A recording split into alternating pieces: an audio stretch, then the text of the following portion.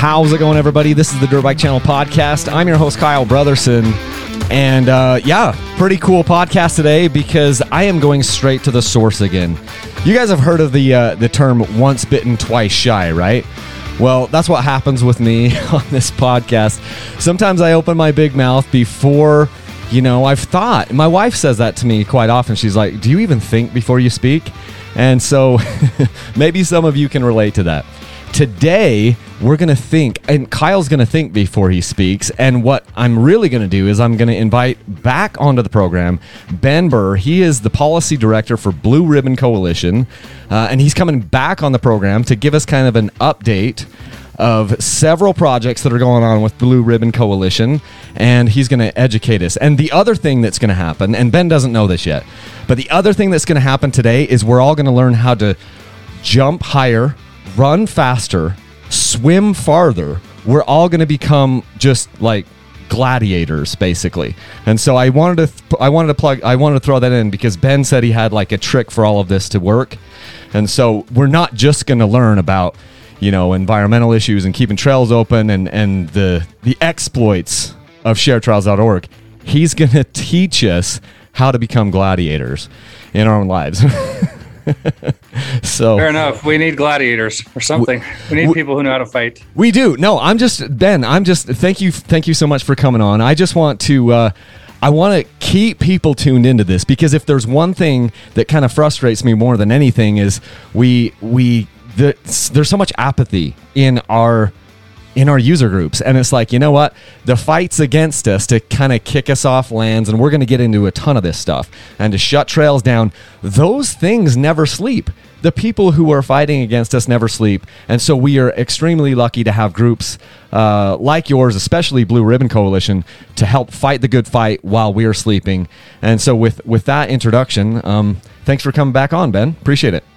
Thank you for having me. I want to start out by saying about a week ago, I guess the weekend right before the 4th of July, we put out a release that we were challenging, basically appealing a BLM decision that's going to close a bunch of routes in the Canyon Rims area, which is kind of down by Canyonlands. It's south of Moab. We'll talk a little bit more about it today. In Utah here. Yeah. In Utah. And you sent out an email blast to your supporters and your followers. And we had a simple ask that we're trying to get as many $5 a month monthly donors to this legal challenge as we can get so that we have a base to work off of for the legal funding. And your followers rose to the challenge. We got a lot of new donors from those messages. A lot of very generous, bigger donors came out of the woodwork. And so the message is getting out. People are getting motivated by what is happening. You've been an integral voice in helping us spread the word. And just to your listeners and those who responded, we had enough come in we do have staff that will send out individual memberships and thank you notes. They'll get something, but I just wanted to personally thank everybody who's supporting us in this. We are completely outfunded by the environmental groups, but I think you'll find from listening to me and Kyle today, we're passionate about this. We're going to give it 100,000% of our effort and make every dollar we raise and every tactic we deploy go as far as it possibly can. So I just your listeners are great, and I appreciate everything they're doing to support us. Well, thank you. And I think it is really critical to just mention that and to reiterate that hey, if you're donating $5 a month, you are doing more than 99.9% of the people that own a dirt bike, that own a side-by-side, that have a camper, that do any of this stuff. Because most of us, and we kind of covered it in the last podcast, when you buy any sort of recreational vehicle, whether it's a camper or a dirt bike or a side-by-side or even a mountain bike, the last thing that you're doing is looking for a group to support, some political group or a foundation to support. And so the fact that you're doing something, if you decide to take a stand and be like, you know what, I'm going to support Blue Ribbon Coalition, Share Trails, you're doing more than most people. And the other thing I would say is $5 a month or $10 a month. It's amazing how far that goes. If we had even 50 people as a result of listening to this, if we had 50 people say, enough is enough. I'm going to spend $5 a month to support sharetrails.org. That is amazing is in the amount of traction that can do. And then also in my conversations with Ben on the phone, there are ways that you can then kind of magnify that by going and getting matches from different corporate partners. Is that right?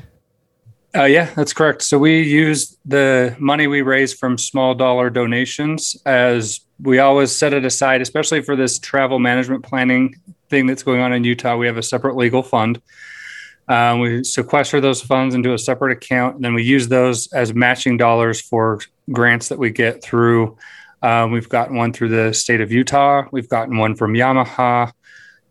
We just sent in applications this week for a Polaris grant, and for the Overland Expo recently created a charitable nonprofit extension of their event that they're going to use to grant out money that they raise during doing some of the silent auctions and raffles and things that they do at their event. And so we hope they'll support us. I mean, we have to see how they respond to the application, but when we show up with matching dollars and kind of an invested interest in what we're doing, it tells those corporate partners that their donation will go even further too. And so it just starts to compound and become more and more of a resource that we can use to go the distance.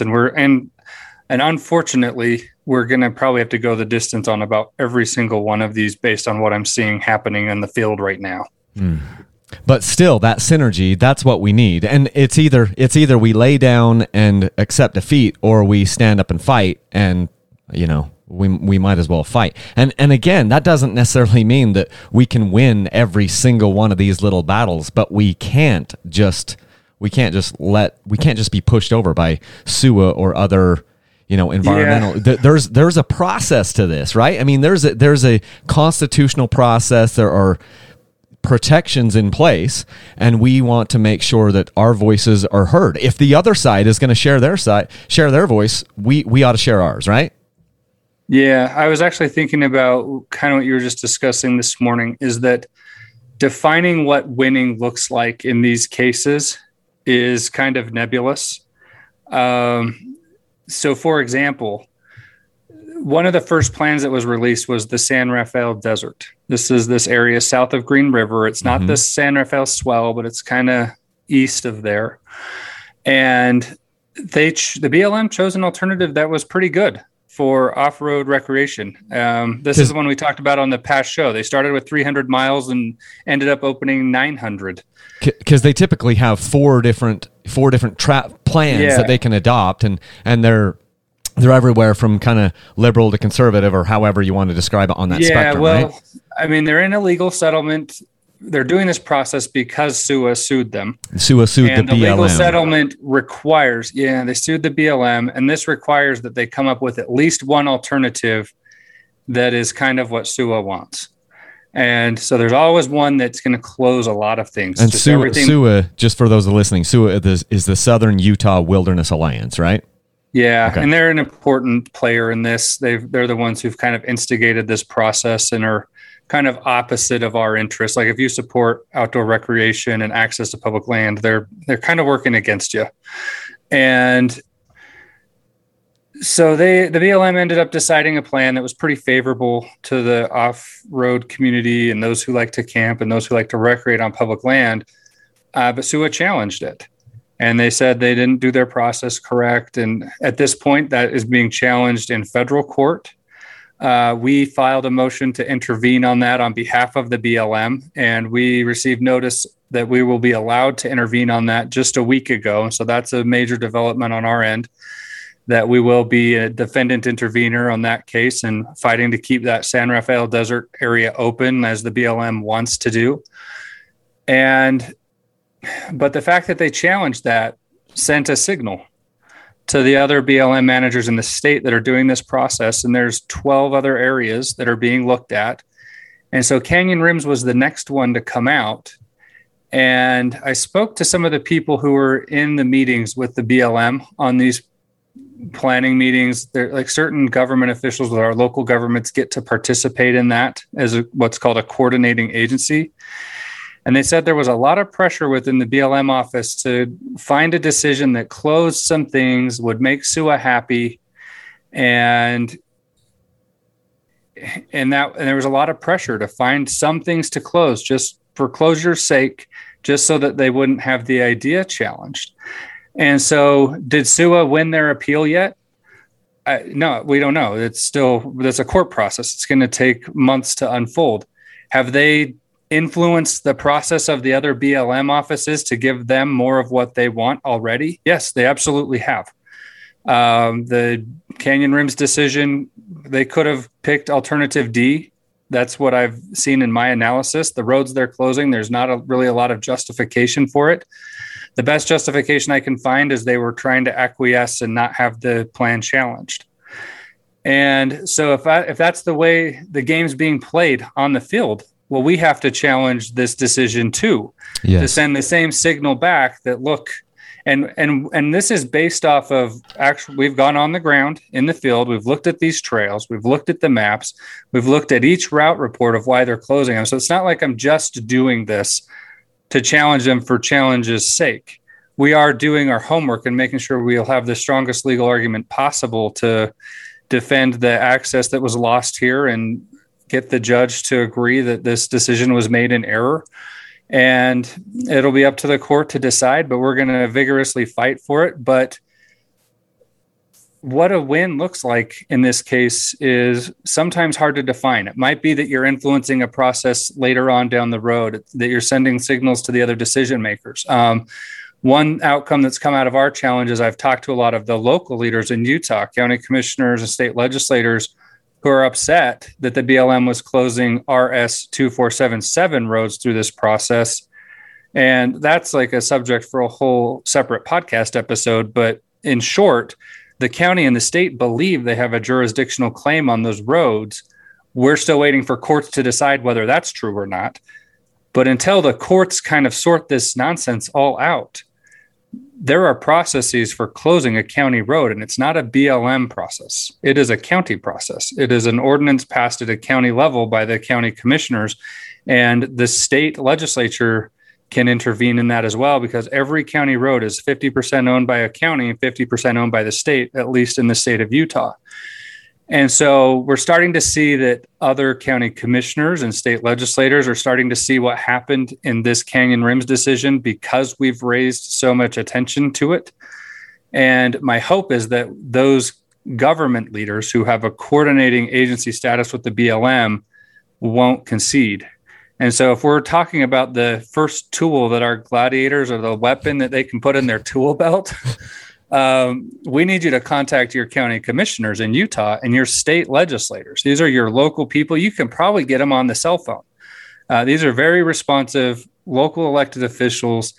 And if you tell them what's happening, especially if you live in or recreate in these areas, and so that would be the Book Cliffs, 9 Mile Canyon, around Dinosaur National Monument, Trail Canyon, which is by the Coral Pink Sand Dunes, anywhere almost around Moab, the Dolores Canyon, Labyrinth Canyon, Canyon Rims. We have the Henry Mountains, San Rafael Desert, San Rafael Swell, and Richfield, all the areas surrounding Richfield. That's all the places we're looking at here. So if you like to ride in any of those areas, you can contact your own county commissioners, your own legislators here in Utah, or if you were to contact the folks in Uinta County, Wayne County, Garfield County, Kane County, San Juan County, Grand County. I mean, some of those might be more receptive than others, but we do have strong allies in those counties. If they were to hear from our community that we would consider it a strong show of support to not agree to close any RS 2477 roads through the BLM travel management process, that would be a major victory, because they have a lot of clout when they're in those rooms with the BLM. And if that's their attitude when they go in, the BLM will have to give. Sounds like we definitely want to involve them and get them at least to take some action, because there's a lot of people that have things at stake with this. This is something that I've been kind of surprised each time. You occasionally call me and we chat about these things and maybe bounce ideas off each other. The thing that's been kind of eye-opening to me is several times you've told me about all the groups that this is affecting. And to me, I'm just kind of focusing on the dirt bike group. But what you're saying is, Kyle, this is way bigger than the dirt bikes, because it also is affecting even just campers and dispersed camping, which I think we'll get into later. But the trickle down effects of these things are huge. And thinking about this, you brought up the idea, or at least the concept of, what does a victory look like? It almost feels like we have to prepare ourselves to suffer some tactical losses, but keep our eye on the strategic goals at the end, because we're going to have some wins and we're going to have some losses, but we need to be focusing on the big picture at the end of this. And these processes last a long time. I mean, these travel management plans and these fights have been going on for a long, long time. Since 2008. And they're still going to continue to go on. And so please don't email me please don't email me and say, hey, this is because so-and-so just got put into office, because all this stuff has been happening. These wheels have been turning for a long, long time. It isn't because X person got, elected as, the president, or B person got elected as the president. These are big issues that have a lot of moving pieces to them, and they've been moving for a long time. And what we need to do is strategically get in there and make our voices heard. And it feels like I don't know, it feels like to me, and maybe this is just the optimist in me, but it feels like we can make a difference. We're not going to win every one of these battles. Blue Ribbon Coalition, Share Trails is going to fight this, and you're going to appeal any of the decisions where we feel like we were slighted. We, as the entire recreational and camping user group. So we're going to have some wins, we're going to have some losses, and we need to be okay with that. We need to just prepare for the fact that we can't win every single one of these battles, but we're still going to win the war at the end, or at least if we're smart about it. And we are persistent, right? So I share your optimism, because I actually know what our numbers are. If we get everybody engaged, we really do have more numbers. Our economic cloud is as big as it gets in the public land space. If we can get the recreational users mobilize. Because like what you said on the last podcast, you buy a side-by-side and you just spent $30,000, but you need a truck to pull it, and then you need a trailer to pull that.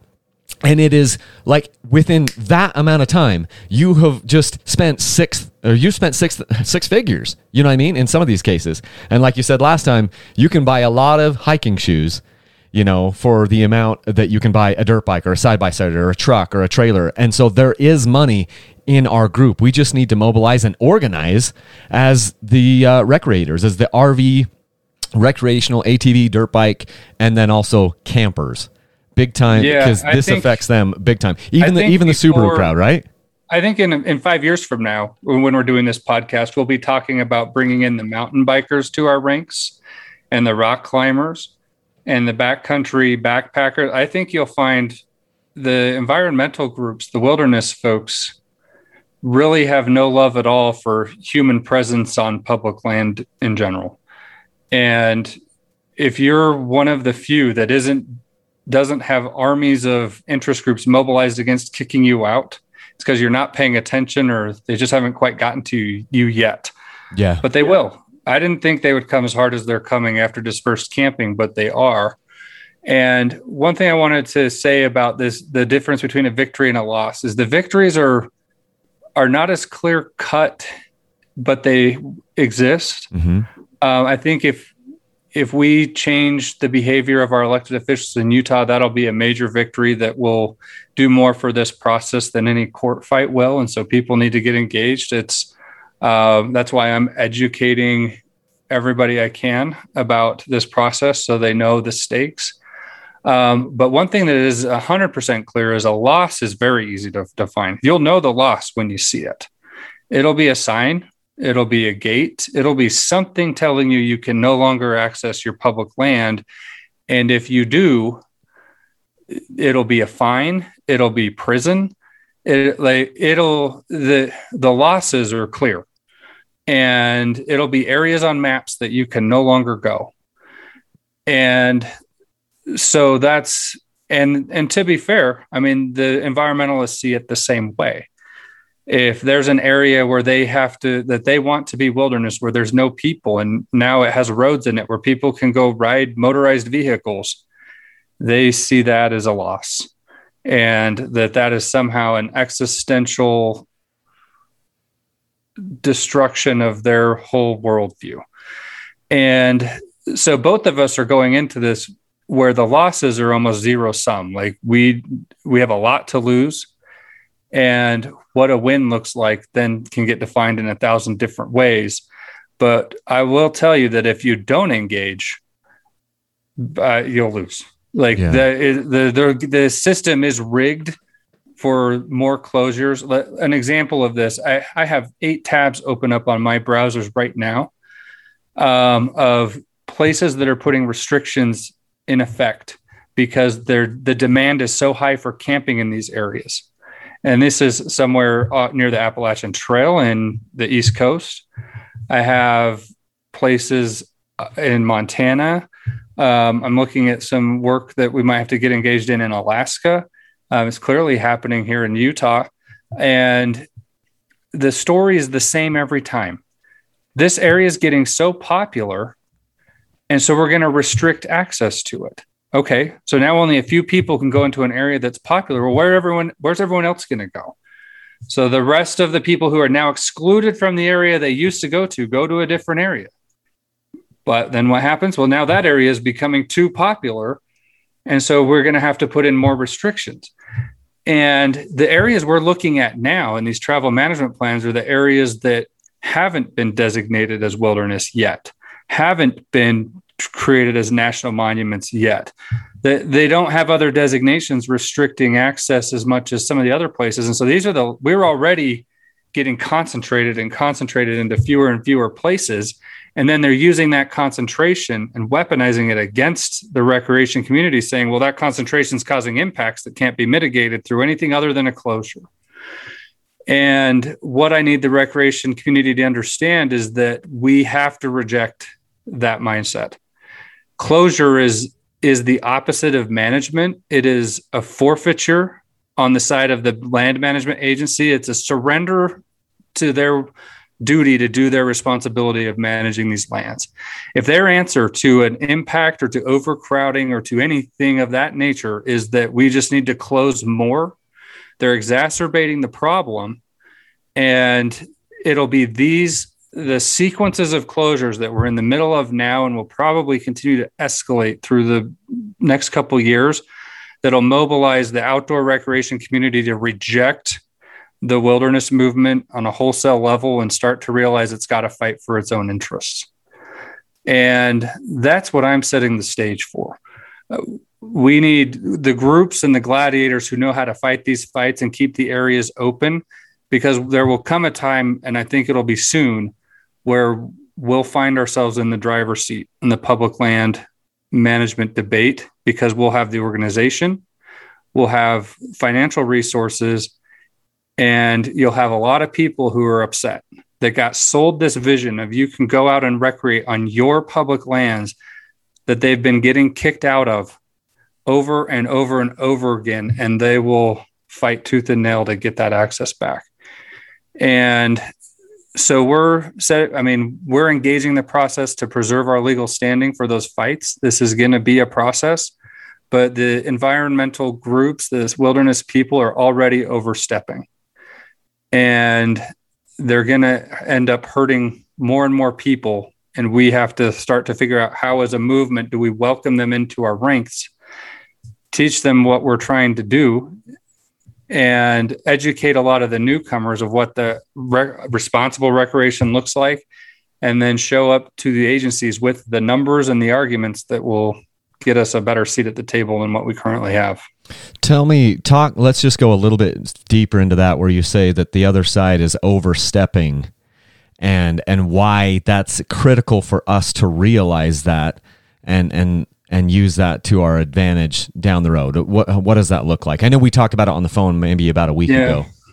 Well, I mean, the first example of this is when they appealed the San Rafael Desert Plan. I was expecting them just to kind of give me the normal parade of horribles they associate with off-roading, the trail damage, people leaving the trail, trash, whatever. They're disturbing soils and biocrust. But then I get to the middle of the argument and they have 5 pages about how the way the BLM runs their travel plans is you can camp anywhere 30 meters off the side of any road. And so when they're looking at the impact area, they're saying, well, it's the road surface, which they calculate out to a number of acres. And then it's 30 meters out to each side, which expands the actual acreage of what is considered to be a disturbance. And even when you add in the dispersed camping corridors on each side of the road, you're still looking at less than 1% of the landscape is being set aside for recreational use, responsible recreational use. Mm-hmm. And that is still too much for SUA, for us to be able to access 1%, not even 1%. And so that they're willing to fight over a fraction of a percent of land being accessed, and that they'll throw who I consider to be the Subaru car campers. You've got the van life crowd, you've got the RV crowd, you got the overlanders, and you have your traditional off-roaders. Like that starts to become a massive group of outdoor recreation that'll get hurt if SUA gets what they want. And so they say what they want. They want the BLM to go and inventory sites and say, if there's not an existing campfire ring, then you can't disperse camp there. And so whatever's there on the ground now is locked in place forever. And if you want to add a single new campsite, you have to go through us and our lawyers and 10 years of government bureaucratic process. And that's the alternative to the system of right now. As long as you just don't destroy the place, you're respectful and you take care of it, you leave no trace, you tread lightly, then you can go camp wherever you want, 30 meters off the side of the road. And then what we're seeing in Canyon Rims is this: they only close 40 miles of routes out of 270. And I think that's why in their head they thought, this isn't that bad. This is a good compromise. But they closed 139 routes out of 276. That's almost half. And so that means they're closing things that are short. So they're closing the spurs and the pullouts and the places where if you go to Canyon Rims, 70 miles of that road up there is paved. It's like 2-wheel drive access to like a single destination viewpoint overlooking Moab, the anticline thing. And so you don't want to camp off the side of a paved road. You want to go off on one of these spurs and find a spot that's off the beaten path a little bit and camp somewhere where it's a little more remote and it kind of feels like your own little unique spot for a couple of days. And that's what they're closing. That's what they decided was unnecessary. They're not consequential. They'll say some of the roads are reclaiming. It means there's like weeds and stuff growing in them. And what we found in one of the cases was a lot of times you'll have environmental activists. They might be acting on their own. They might be acting in connection with an organized group. We don't know. So it's hard to catch people doing this. But they'll go drag logs and wood and deadfall boulders, whatever, across a road because that's how the land agencies close roads. Is when they don't get used, right? Well, when the Forest Service or a BLM obliterates a road, that's the process. Is you drag debris across it, make it look like it's closed. Eventually, people stop using it. Brush and shrubbery grow back, and eventually, the road kind of reclaims. So we do have evidence. I have pictures of this in multiple places now where these kind of obstacles are created, and it would take 10 minutes to remove them. But that's not the point. The point is it looks closed. I don't know if it's open or not. Now I have to go work with the BLM and ask them, is this open or not? Why are these barriers there? And then we can work to get them removed so that the public knows those areas are still open. But we're talking about a lot of road. And so eventually it's not hard to kind of launder roads back into being wilderness if no one's paying attention to this. And so that's another little weapon your gladiators can put in their arsenal is if you're out riding around and you see a road that's blocked, pin it, geopin it, take a picture, send it to me.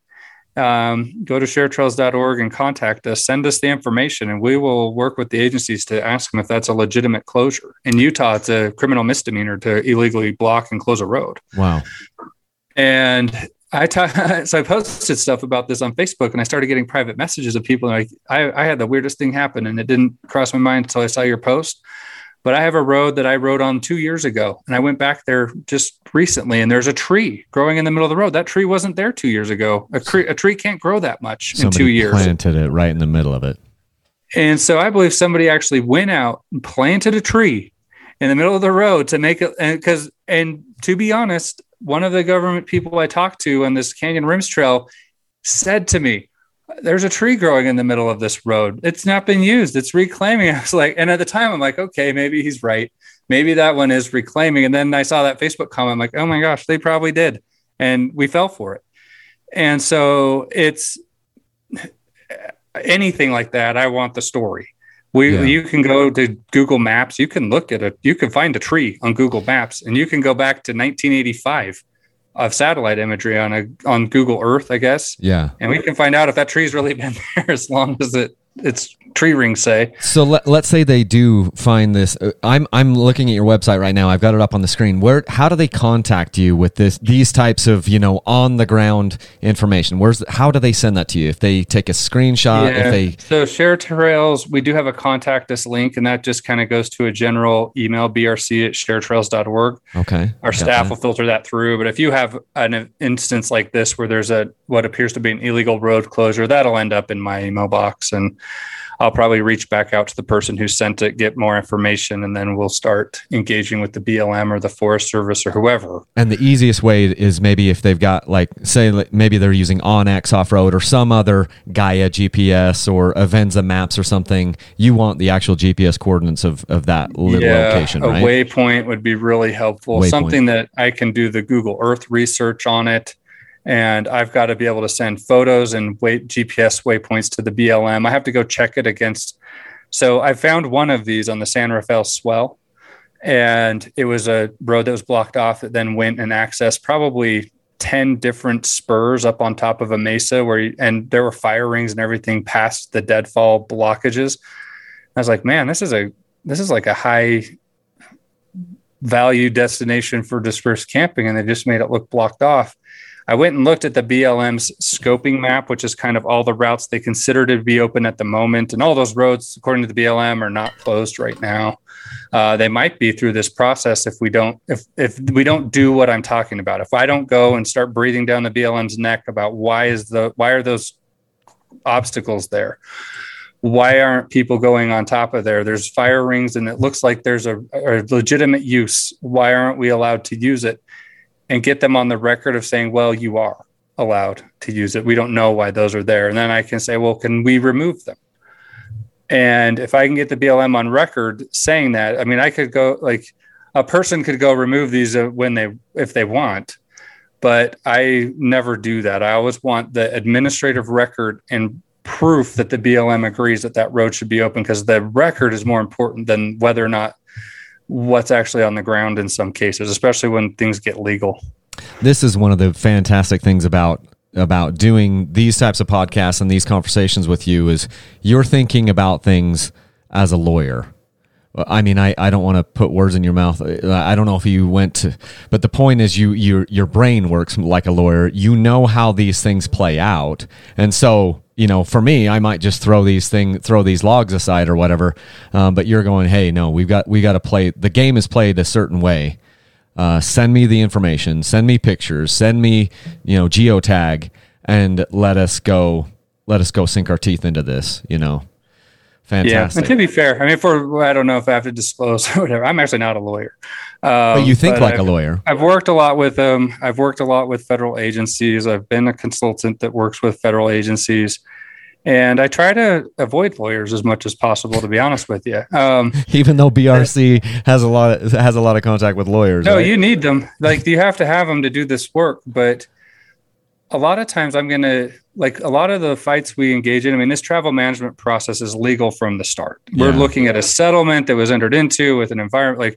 If you think we're lawyers, sue us all lawyers. I've been in the law room, the courtrooms where they've been, and they're billing out probably $5,000 an hour to have 10 lawyers in a courtroom. That's most of their staff. But my experience is you can get a lot further keeping it out of the legal realm if you can, especially with these federal land agencies. I mean, we have the off-road groups do have a pretty good reputation of being the volunteer labor force for a lot of land management activity that needs to happen, the maintenance and road work that gets done. And so it's a lot of that goodwill goes a long way too. We don't have to do all our work with lawyers. And a lot of this public commenting stuff, I mean, we can kind of shift gears a little bit. Right now, there's a public comment period that's open for the Book Cliffs travel management area. This is the Uinta County side of the Book Cliffs. There's a Grand County side as well, which is where probably more people are familiar with, like your Sago Canyon. There's like a ride that goes up there, the petroglyphs. You can get up some of the canyons outside of Green River, and those are pretty accessible to the people going to Moab. But Uinta County is very different. You have to come at it from the Vernal side or Colorado. But this area is incredibly popular for hunting. A lot of big game out there: elk, bison, bear, cougar, deer. And so a lot of people are going into this Book Cliff areas to do their hunting and their camping. It's kind of more of a wildlife driven recreation economy, more so than an off-road recreation. But that area has almost 2,000 miles of routes, and it's Vernal and Uinta County are in the initial stages of trying to attract off-road recreation to their counties. I've started to see little groups form, organized rides. And so that's an area that I think is going to get discovered in this coming decade. And it'll be one of these overflow areas where you can go and just really explore. I mean, the Book Cliffs are kind of like a maze of just canyons and lots of cool wildlife, great archaeological resources. If you know, I mean, as long as you're being a good steward of those, I love looking at petroglyphs and the cultural resources and kind of just seeing those when I'm out there. And so the Book Cliffs area, I would encourage people to go comment on that area. And some key points there is the people I've talked to on the ground have said some of the BLM staff in that area are giving a lot of deference to SUA's Red Rock Wilderness Bill. For instance, they'll say, "Oh, we have to be more careful about that road because it's in the Red Rock, it's in wilderness in the Red Rock Wilderness Bill." And I'm like, well, the way laws work is if it's just a bill in Congress, it means nothing. It's a proposal. It actually has to pass the House and pass the Senate and then pass the conference report and then get signed by the president to become a law. And until it's gone through that process, the BLM has no business considering whether a road is included in a specific legislative proposal, but that's what they're doing. And so if I were people who comment on the Book Cliffs, I would make it known that it's not appropriate for the BLM to consider road management designations based on legislative proposals that are not law. They need to actually just follow the law, not whatever. And the same thing's happening with this 30 by 30 thing, where they want to set aside 30% of the landscape as protected land. And there's a nonprofit I heard of that got turned into the IRS for opposing this. I'm like, because they were violating some lobbying statute. I'm like, they're not lobbying. The 30 by 30 thing is not a bill. It's not even a legislative proposal. It's like a marketing plan from the environmental groups. And like they have a freedom of speech right to oppose that. When there's no official bill, but they like the other side is so good at controlling the PR around their movement. They get away with a lot of what I consider to be, I mean, that to me is just, it's nonsensical. Like you shouldn't be basing decisions off of things that aren't law. If you are a federal entity, you just shouldn't. And so I don't know how they've managed to launder their ideas and legitimize them in a way that hasn't been legitimized by the Congress yet. But those are some of the dynamics in play there. Same thing as what we're seeing in canyon rims. There are a lot of main canyons in the Book Cliff, but then there are a lot of little side canyons. And then you get up on top of some of the different levels of it and you get to lookouts and things. That's what I'm worried they'll try to close a lot of in this one, or the side spurs and the lookout points. And people need to realize what the impact is going to be. There's a lot of shed hunting out there. A lot of people go into this area just to observe the wildlife, to prepare for their hunts. And if you can't get to the certain areas where you're observing the herds and the animals that you're going to go hunt in the hunting season, It could make it, I mean, there's some guys that kind of like the idea of there being less accessibility for hunting, but it'll make it so that the masses are excluded from hunting. If you don't have a mule train and some ability to get back into a really rugged backcountry and do a hunting excursion with some sort of a guided outfit, you're going to lose a lot of access through this book cliffs plan if you don't get engaged. Yeah, for sure. Now, did you say that you had like a page on sharedtrails.org that has more information about the book cliffs? We do, yeah. So if you go to updates, that's where we post all of our kind of update articles about this. On the top menu, there's an updates, and we'll have an update about this and the canyon rims. I have a few things teed up that we'll be pushing out in the next couple of days. I went and looked at a case in Idaho that's going to be a big one for. I've met some of the dirt biker people. Maybe you know them up there, but outside of Haley, there's a bridge that got washed away, and they're replacing what was a vehicle bridge with a footbridge, and then cutting off access to like a whole area through zoning ordinances and bridge movements. And is like the other side is very creative and resourceful in coming up with all kinds of ways to be like, oh, we didn't close those roads. We just made a choke point that you can't cross the drawbridge anymore. Yeah. And anyway, so yeah, I strongly recommend everybody follow our updates. One thing I could point out is I don't like to be a shill for following and liking pages on Facebook anymore. I mean, I've followed the Facebook platform for a long time professionally. There was a period of time where a lot of page likes really translated into a lot of traffic to a page. I found I get a lot more traffic now sharing it into groups and getting other influencers to help me share my content. And we do a good job. But what I have found is that on some of the grant applications that we've applied for, they actually ask like how many Facebook likes you have, because I guess that matters to them for some reason. And so that's another little weapon in the tool belt is you can help a group like ours look even bigger by doing those little things, liking us on Facebook, liking our posts, because I include in our grant information screenshots of our analytics and say, this is the reach I have. These are the people I can reach when I share this out into all the groups. And some of our posts, like we do okay for the size of an organization we are. And I've run some pretty big social media accounts in my day. And so it's for what we are, I consider it to be impressive. But then I go look at Polaris, which is a massive corporation. They have one of the sexiest products on the planet. And they do a 4th of July post, which has the troops on Polaris machines. And our posts are getting a lot more engagement than theirs. Even though they're a big brand, they have massive marketing budget for digital media.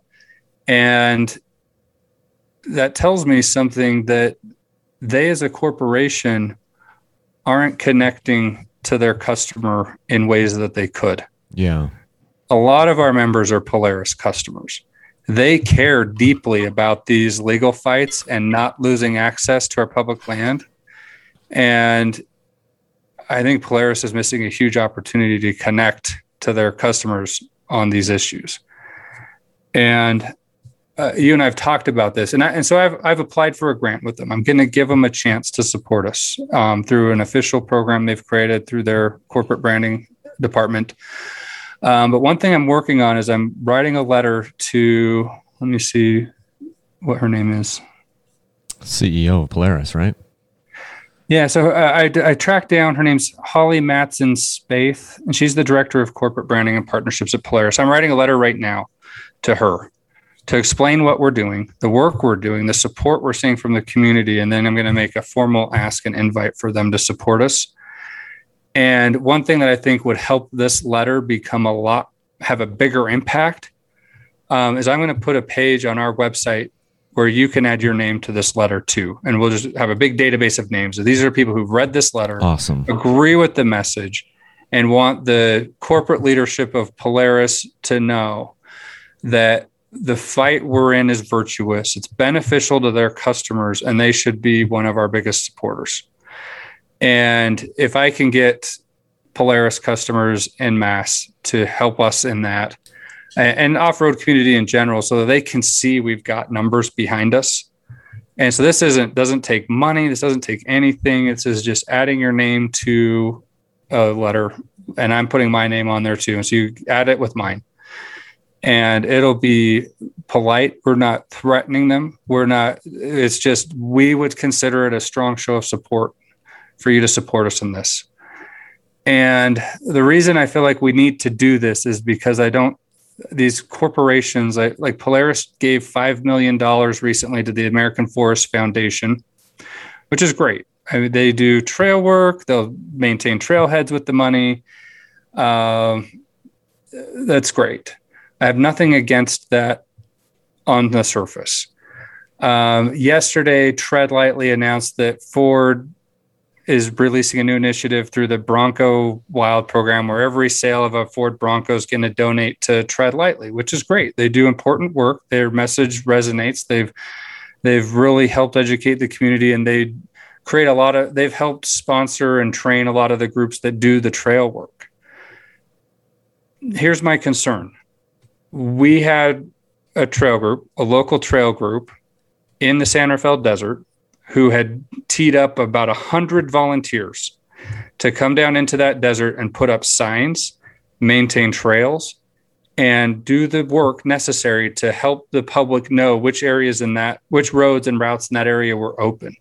He'd been working months to tee that up.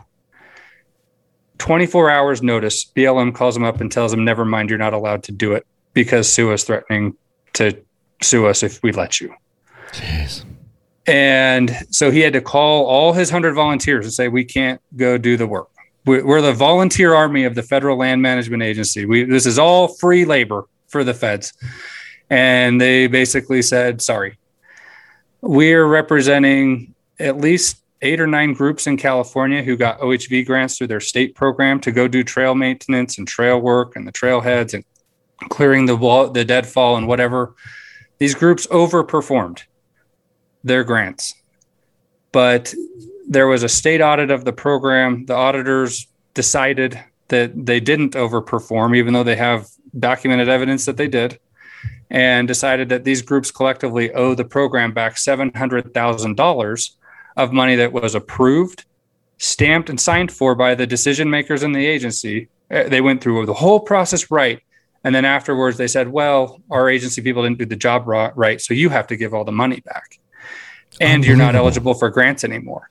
And so they've basically sidelined 9 incredible groups in California who've done a lot of amazing work over the years. And so I hesitate to say that. I know it's easy if you're Polaris or Ford or one of these big OEMs to support the Tread Lightly mission or to support a program that creates trailheads, because you can point to a thing. It's tangible. It's like there's some graded dirt that wouldn't be graded if it wasn't for us. There's a kiosk that wouldn't be there if it wasn't for us. It's harder to point to a lawsuit and say, yeah, we funded that lawsuit. But I'm telling you, if we lose the legal battles, the next domino to fall is going to be our OHV volunteer brigade, and they will shut us down every step of the way, and we won't be able to go out and maintain the trails. Even if we show up and pay for it all ourselves, do all the labor ourselves, we'll start to lose access to even that form of advocacy that's been one of our most effective tools. And so that's why we need the Polarises of the world and these other folks to understand the reality on the ground of what's happening and get in the game and understand that the politically easy ways to support this cause, which is building the trails and maintain like the trail maintenance programs and education programs. Those are great. We'll help with those as much as anybody, but they're not enough in the legal environment we're in. And if they're not willing to back the legal resources that are necessary to win these fights, I don't see that lasting anyway. It just seems so short-sighted to me that, you know, you're even having to go to them. And I think it's great. I think this is fantastic to go to these OEMs, go to these manufacturers and say, hey, look, your customers are at risk here. We are your customers, and we are, facing these legal challenges from multiple angles. It's like in many cases, it's like they've got us surrounded. Like these ideas or these groups in California where they're going and they're doing the work and they're volunteering and they're doing all the things that they're supposed to do. They're trying to cross their T's and dot the I's, and then all of a sudden it comes back on them, and now they owe grant money back. I mean, you can't even make that stuff up. And they don't want to volunteer anymore. They've completely they've been alienated in the heart. They've been alienated. Those people are completely turned off. And I've heard this sentiment before. I won't share any names, but I've had influential people in the dirt bike community here in Utah call me up and be like, Kyle, you're fighting a losing battle because this is what happened to me. I did this, and this, and look how far it got me. It got me nothing but wasted time because these groups are ruthless. The people, I don't want to say our opponents, but I don't have a better word. The opposition, the opposite side of the coin from us, they can be ruthless. And so, yes, it's going to be fantastic. We need to get some of that legal support from these OEMs, from Polaris, from Ford, whoever else, KTM, Honda, Yamaha. They need to step up. Otherwise, their customers are going to go away. That you can't sell a side-by-side anymore, Polaris, if your customers have no place to drive it. And it just seems short-sighted to me that they haven't figured that part out. And I'm sure the issues are complex, and they've got board, meetings to, they've got all these things that they have to do. And then you brought up the fact that one of Polaris's biggest customer is the federal government, the military, and they're, these razors are carrying troops around, which I think is interesting. But I'm glad that you're doing something. I'm glad that you're at least going out and let us know when this letter is ready. It would hurt us more than help. I mean, I haven't engineered this to be like some big Twitter campaign, like let's tweet at Polaris and tell them to support access. And if it looks like a rabble rousing effort, it probably backfires. But that's why I've decided I'm going to formally ask. Like, to be fair, we need to ask. Yeah. And we need to come and show them what we're doing, actually lay it out, and then make a formal ask so they can make a formal decision. And then they're either with us or they're not. And so I'll carry that burden. I will do whatever it takes to make the ask and do it in a way that is reasonable and substantive and shows them that we're not just out there throwing bombs, that we're really trying to solve complicated problems, and we're trying to do that by having a meaningful, aggressive, and substantive seat at the table. And that's a fair ask. And if I show up with thousands and thousands of names added to mine and say, we agree with what he's asking for, and we would see it as a strong show of support, then it's up to them. They can choose us, their customers, or they can, you're right. It'll be a complicated decision. They'll have to make it with the board and their corporate leadership teams and all these groups. And I'm starting with Polaris just because they recently gave big donations to other groups. They clearly have the resources to help. I just want to make sure they understand the full nature of the battlefield, like what's actually going on. And if we're successful there, then I want to, even if we're not, I think, just your email alone has had some of what I would consider to be the retailers, some of the businesses involved in this space step up and donate. And we're incredibly grateful for that. We'd love to see more of it. The dealers have a role to play. I would love to see dealers get more engaged. And I was telling you today, I was talking to Onyx Maps. We're in the stages of building a strong relationship with them. A lot of their mapping app is phenomenal. I use it when I do my trail work. And I think that they have a lot to offer to their customers by fighting to keep the trails that their maps show as open. Yeah. And help them understand what is there that's being lost. A lot of these places are empty spots on maps that people haven't gone before, and they're really, really cool spots. If you look at some of the posts we've talked about on our website, I have pictures of the dispersed camping sites and the roads and the things I've been at. Well, I've been doing this inventory work. These are phenomenal areas. Like, if you were to go and actually see what these are and realize you're losing access to them, you'd be livid. Like, these areas are phenomenal. And maybe you've been to some of them, but if you haven't, trust me, I've seen them. you are losing something incredibly valuable as part of our public land system that you can't access this anymore because of what's happening. And it's some of the most spectacular landscapes on this planet. And if you don't have an able-bodied 2 feet you can walk on to get there by the time this is done, then you'll probably never see it. That's I'm glad you brought that up, because you talked to me late last week on the phone about this concept of and I'm not making this up. You talked about this concept of concentration camping. Can you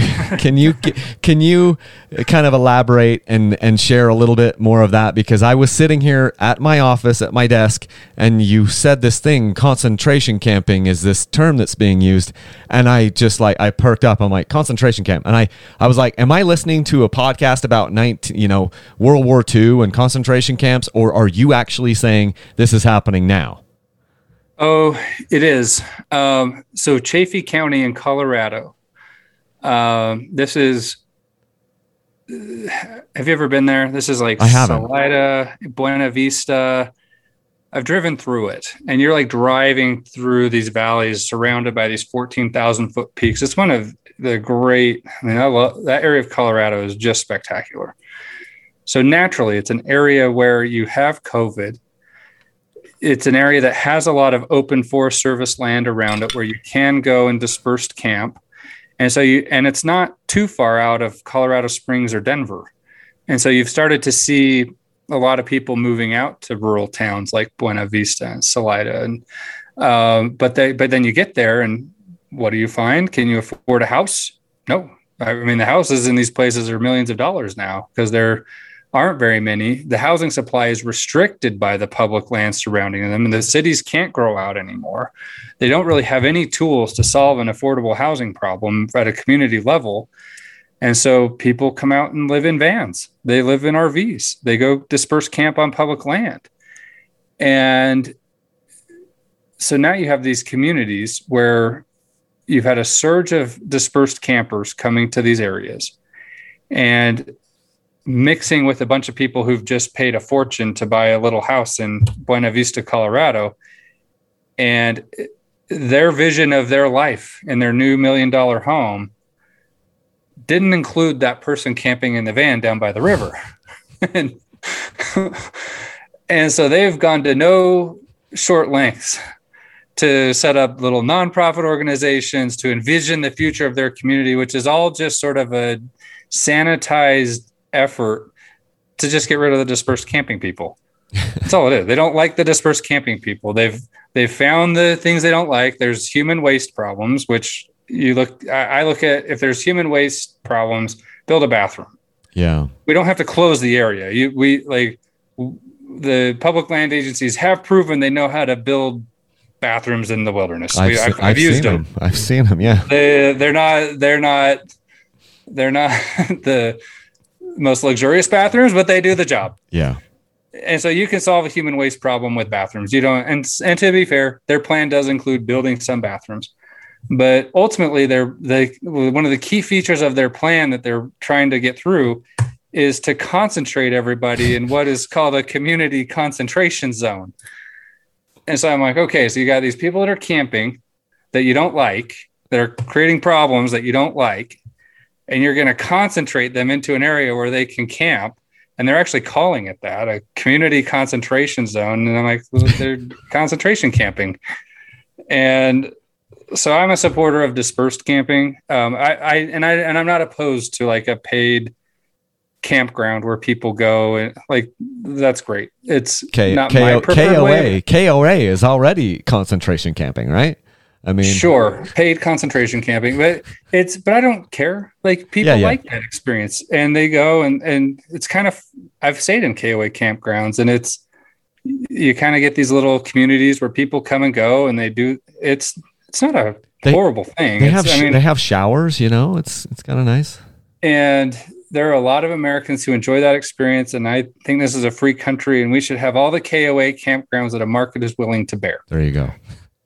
But not only KOA campgrounds. If we're going to have a public land system where the federal government owns 600 million acres of land,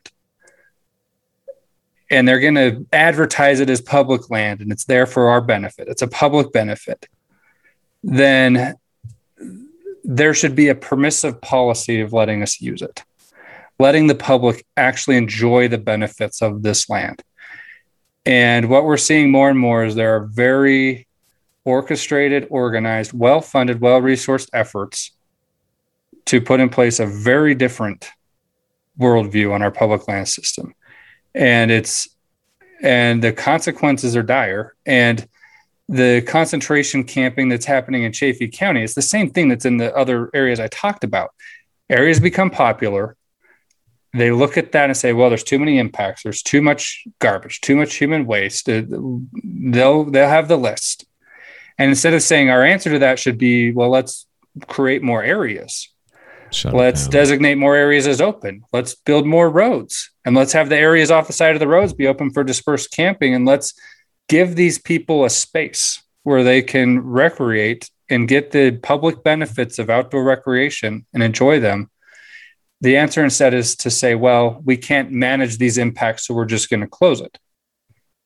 And so now it's like plagues of grasshoppers. It's like they only have these few little islands of access where they can go. And it keeps a concentration zone is a horrible idea if you're trying to mitigate impact. A concentration zone is designed to concentrate impact. There's going to be impact. And so it's a wrong-headed approach. We should be opening more areas. We should be opening more roads. We should be designating more areas for dispersed camping. The public clearly wants this. They are spending vast fortunes on RVs and sprinter vans and overlanding equipment. They want to go have this experience and this lifestyle. And our public land system is looking at this fleet of campers coming in and saying, no, whoa.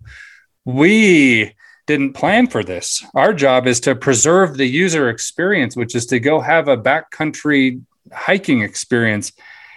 And I look at that and say, then you need to update your plan, man, because the people want this. Yeah. And there's enough space. I can't tell you, Ben, how many times I've been out on a dirt bike and I'm in the middle of nowhere and I've ridden my motorcycle for 2 hours straight in one direction and I haven't seen a person.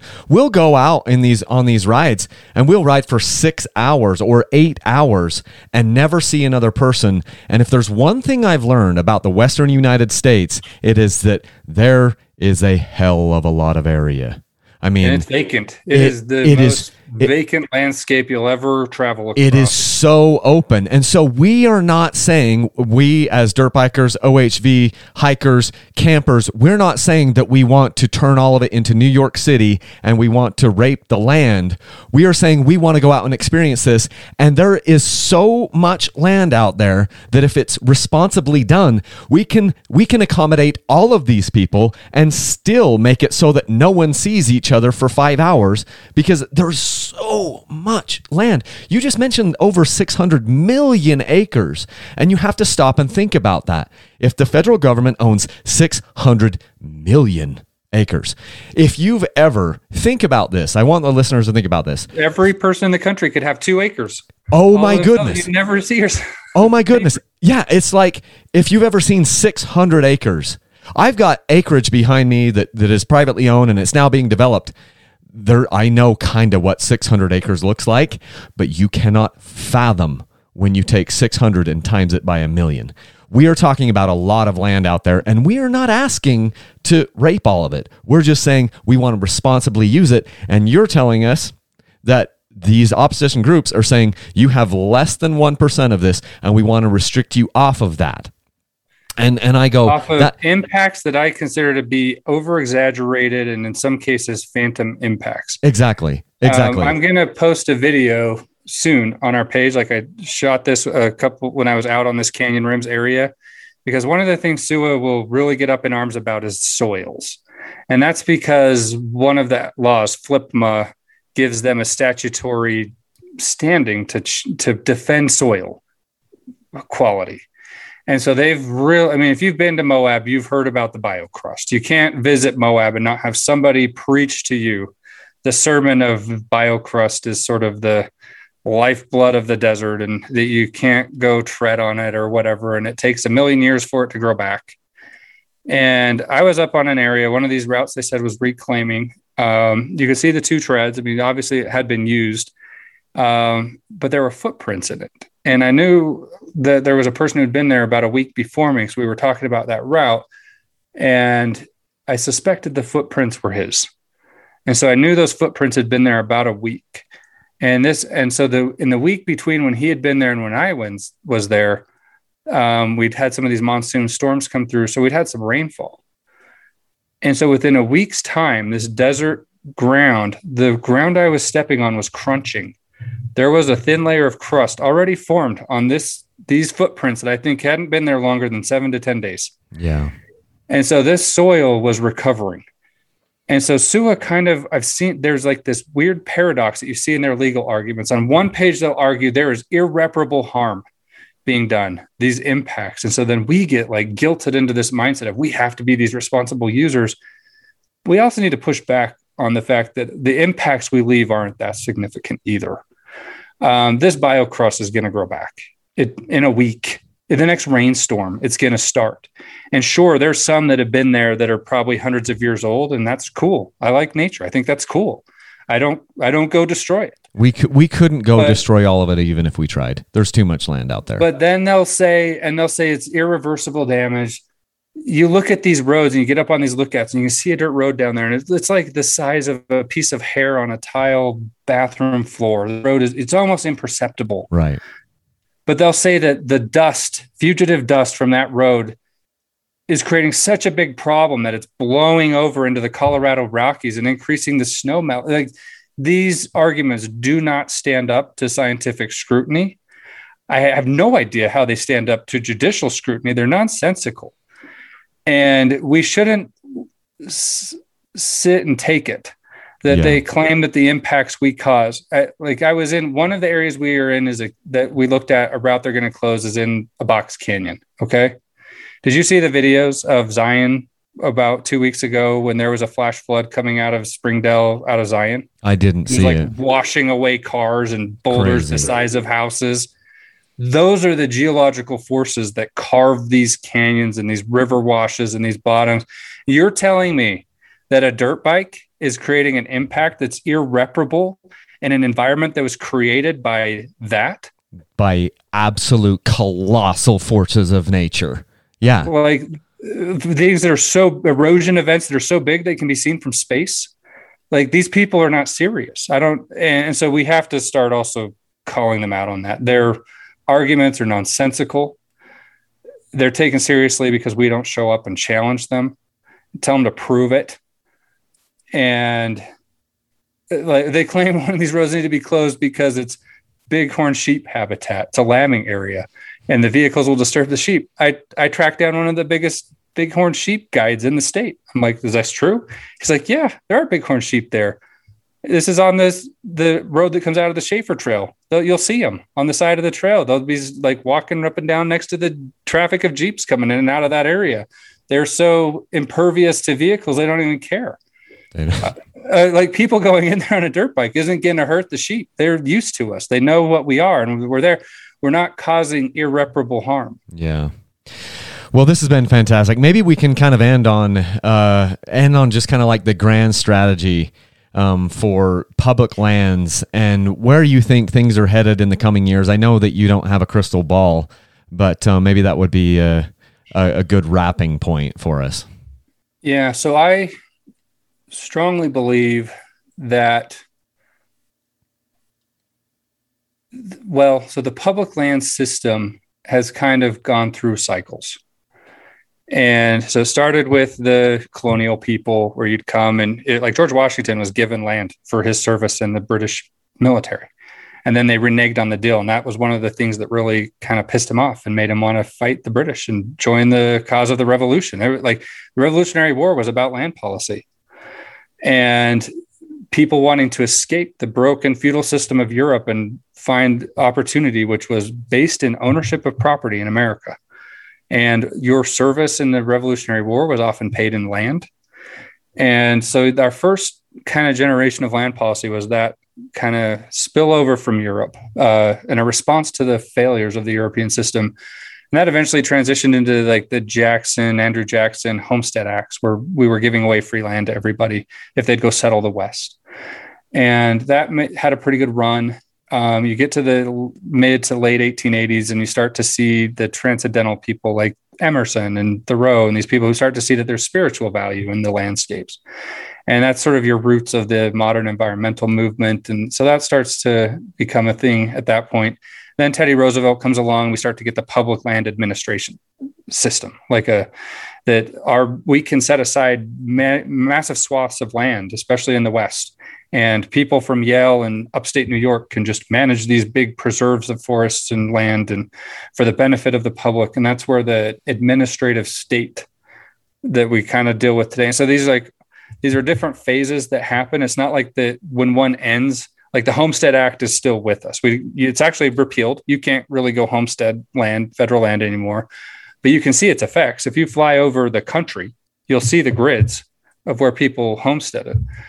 And so the Teddy Roosevelt thing kind of gave way to what I consider to be the mainstream wilderness movement that came of age in the 60s. And it's kind of been what's been in the driver's seat of public land policy for probably the last 60 years. And they'll probably, I think they're in kind of the decadent stage of their movement. They're very drunk with power. They have more money than they know what to do with. The law is more often than not on their side, but their movement is hurting people. It's very dehumanizing. It starts from the premise that humans shouldn't be there and that humans are bad.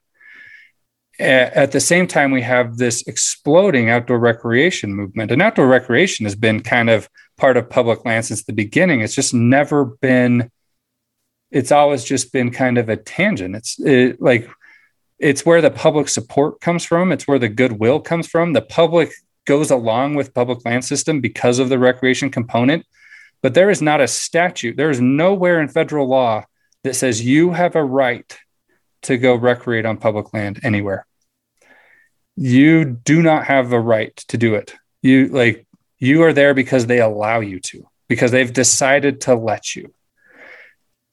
And so what I hope and what I think is in the cards, if you look at just the demographics and the economics of this, there is massive amounts of money and goodwill and power in the outdoor recreation movement. It has every right to be in the driver's seat of public land policy right now, but it is barely in the back seat. It might be being dragged behind the horse. And every now and then it's propped up as like, oh, this is the outdoor recreation people are with us. They get used. And what I hope to see happen is that outdoor recreation replaces the wilderness movement as something that's more in the driver's seat of this public land policy debates. And that'll happen when outdoor recreation community recognizes that it needs to have its rights to access public land recognized in law. And those are things I'm in the initial stages of figuring out what would legislation look like that defines a right of access for public recreation. And once we have that, that would give us legal standing to, if they close a road, we could show up and say, you can't close that because you've violated this right that was granted to me through statute. And if we could get to that point, there would be a massive shift in the public land policy, and the managers would start managing the land for what we talked about. If there's an explosion and surge of demand and interest in use, if people want to disperse camp, if they want to live in a van on public land, we need to legally define that they have the right to do that. Right now, all they have is permission to stay there for 14 days. And if you stay there longer, you could be fined, you could be in trouble, you could have your right to public land revoked to access it. But we can't get a big law like that passed if the outdoor recreation community doesn't realize that it is its own interest. It has its own interests that it needs to fight for. And it's not just some sort of useful tool for the other interests that are the most engaged in public land policy right now. And so, I think Blue Ribbon Coalition and Shared Trails is very well positioned to be an influential force in what I think is going to happen, the changes that are going to happen over the next coming years. We want people to be members of the organization. Like, a membership is an important part of our lifeblood. I mean, we've talked about the $5 donations to the legal funds. Like, that's crucial to like fight the fights. The membership base provides sort of the overhead to run the organization. Like, I didn't realize it, but to run a nonprofit, the compliance costs are extraordinary. You have to register in all these different states. You just have to have a compliance person that just keeps on top of things and keeps you so that you're not getting hurt by, I mean, there's a lot of scrutiny on how a nonprofit operates.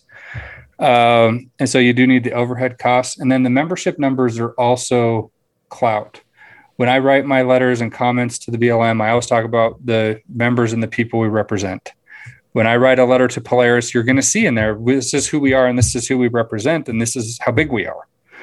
And so a membership, like a $5 monthly donation, I mean, our memberships are like $25 or $35, depending on which one you get. And if you get the $35 one, there's a 2-year membership of a $35 membership, so $70, but then you get like a gift card to Rocky Mountain ATV MC, which has been another one of our really big corporate supporters. And so it's, again, not a lot of money, but it gives us a lot of important tools to do our mission. Yeah. Well, that's good. I'm just showing the website here right now, sharetrails.org. I would encourage everybody listening to this, if you have made it all the way through this podcast and you are not a member of sharetrails.org, I mean, I'm just telling you, this is something that probably needs to change. You probably need to start contributing to these organizations. I don't know of a single other organization, and maybe there are, and Ben, you probably know some others that are doing some really good work. This just happens to be the one that I know the very best, and I have been kind of watching what has happened over my 10-year dirt bike career. And the longer I go at this, the more I realize that we just can't stay on the sidelines anymore. And we've talked about that a ton. So I've got sharetrails.org up here. You mentioned hopefully soon you'll have the letter to Polaris. When that comes out, where people can sign up, where do you think that's going to live on the website? But I'll give you a link. So when you publish this to your channels, we can have a link somewhere. Okay. And it'll be in the updates section on our page. Okay. I'm wrapping that up today. It seems like that's a like blog post setup where you've got these little articles. Yeah, with just a web form. Okay.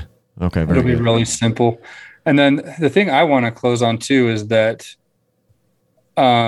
you and the Dirt Bike Channel, Kyle Brotherson, I mean, you are a magnifier of this message. And I like to think that this hasn't been really hard work for you to help me get this message out. I enjoy talking to you. I learn a lot from you. I hope you feel the same. I suspect a lot of your a lot of the people who follow your show are also members. And that's the other little weapon a gladiator can put in their tool belt, is just helping us spread the word. You've been as good an example of this as anybody, and you've helped us get the word out about these things as well as anybody I could have asked for help from. And so if you're listening to this and you have your own channel, you're in your own groups on Facebook, I mean, almost everybody in this community is part of a bigger community. And I need all the help I can get getting the word out. And that becomes a positive feedback loop. As I get the word out, people reach out to me with their issues, and it gives us a bigger portfolio of things we can work on, which is great. But that also means that eventually I hit my bandwidth of what I can do, which means that's where the membership funds, like the membership, when I say overhead, what that means is money to hire staff. My goal is to have this be an organization that has 50 staff that I'm training how to do this work. And so that we have an army of well-trained people that know how to do this. But I can't build that if I'm not getting the resources to make this worth people's time. And a part of our movement that's both a strength and a weakness is we're really volunteer-oriented, really good people. Some of the best people on the planet I've met are in this OHV space, and they volunteer, they give back to their communities, they do it all out of the goodness of their heart. But that sometimes takes the place of then we haven't professionalized this very well.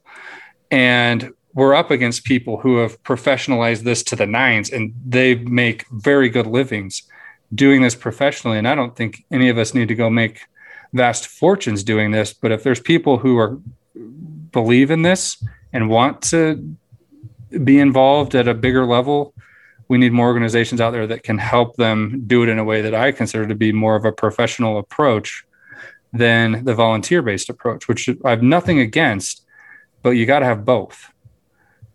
And so that's another sort of, I want people to understand that the resources we get, we are very passionate about using those to fulfill our mission.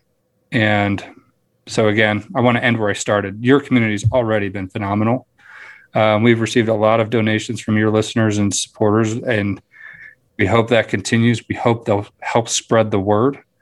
And I'm available to anybody who wants to reach out to me to get more information, if they need help on their own issues, or if they have their own platform or show, or if they're an influencer like you. I want to connect just like we have. Absolutely.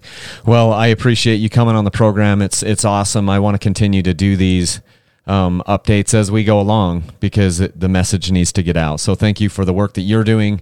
And again, just like Ben mentioned, to everyone listening to this or watching this, if this, I think I should put this out on YouTube, spread the word. I get that it's not the sexiest thing to do, but every time we share this message with a new person who can then become a contributor. I mean, we can hire sexy people if that's what it takes. If that's what it takes. I'm probably not going to be that. For now, you're stuck with me and Kyle. Yeah. For now, you've got these two ugly gents. Actually, Ben's not ugly. He's got that woodsy, that woodsy feel to him. He's got the beard going on and everything. I'm clean shaven though today, but yeah, thank you so much for everyone watching these things. Let's spread the message. Let's keep fighting the good fight, and let's be positive and know that we have, a right to have our voices be heard. We're not asking for the moon. We're just asking to have access to these areas and not have them all shut down. It's an irresponsible position from the other side to say, no one could do anything. That isn't a solution, like Ben mentioned. And I think that we need to remember that. And thank you so much for fighting the good fight. I'll cut you loose. I just want to say I actually do want the moon. Like, if we start actually taking tourists to space on the moon, I think one of the first industries you'll see develop up there is off-roading. Oh my goodness. Because there are no roads. Well, that's interesting too. We've never talked about space exploration, but I'm all for space. I'm all for tourism in space, and I think that's the only way that we really get stuff happening in our space program. I guess if we're not careful, that might be all they let us have. Yeah, so maybe. So consistent. Okay. Well, thanks, Ben. I'll cut you loose, and we'll keep fighting the good fight. Appreciate it. See ya. Wow. So if you watch that, you have now seen approximately an hour and 25 minutes of this. Ben Burr, thank you so much for coming on the podcast. Thank you so much for coming on the YouTube video that we will hopefully do of this. And I appreciate all the Dirt Bike Channel listeners. If you heard that, he said that, hey, the DBC followers are actually mobilizing and doing something. So give yourself a pat on the back, and then let's continue to do that. Let's be contributing members of the Blue Ribbon Coalition, and let's get involved, and a little bit of oomph as far as from our pockets for these legal funds and these legal fights. It can go a long way. So I appreciate all of that. This is the part of the podcast where I say, hey, if you want to support Dirt Bike Channel, one of the easiest and best ways you can do it is to use my links to Rocky Mountain ATV. It's cool too, because Rocky Mountain ATV is also a partner for access here with sharetrails.org. If you go to sharetrails.org, their website, you can see I've got it pulled up right now. I don't know if they've got my membership up here. I'm not a partner for access. I should probably become that. I should probably talk to them and see how much that costs, my little business. But Dirt Bike Channel does sponsor Blue Ribbon Coalition. I do a yearly donation, and then we'll contribute on separate little legal funds as they come up.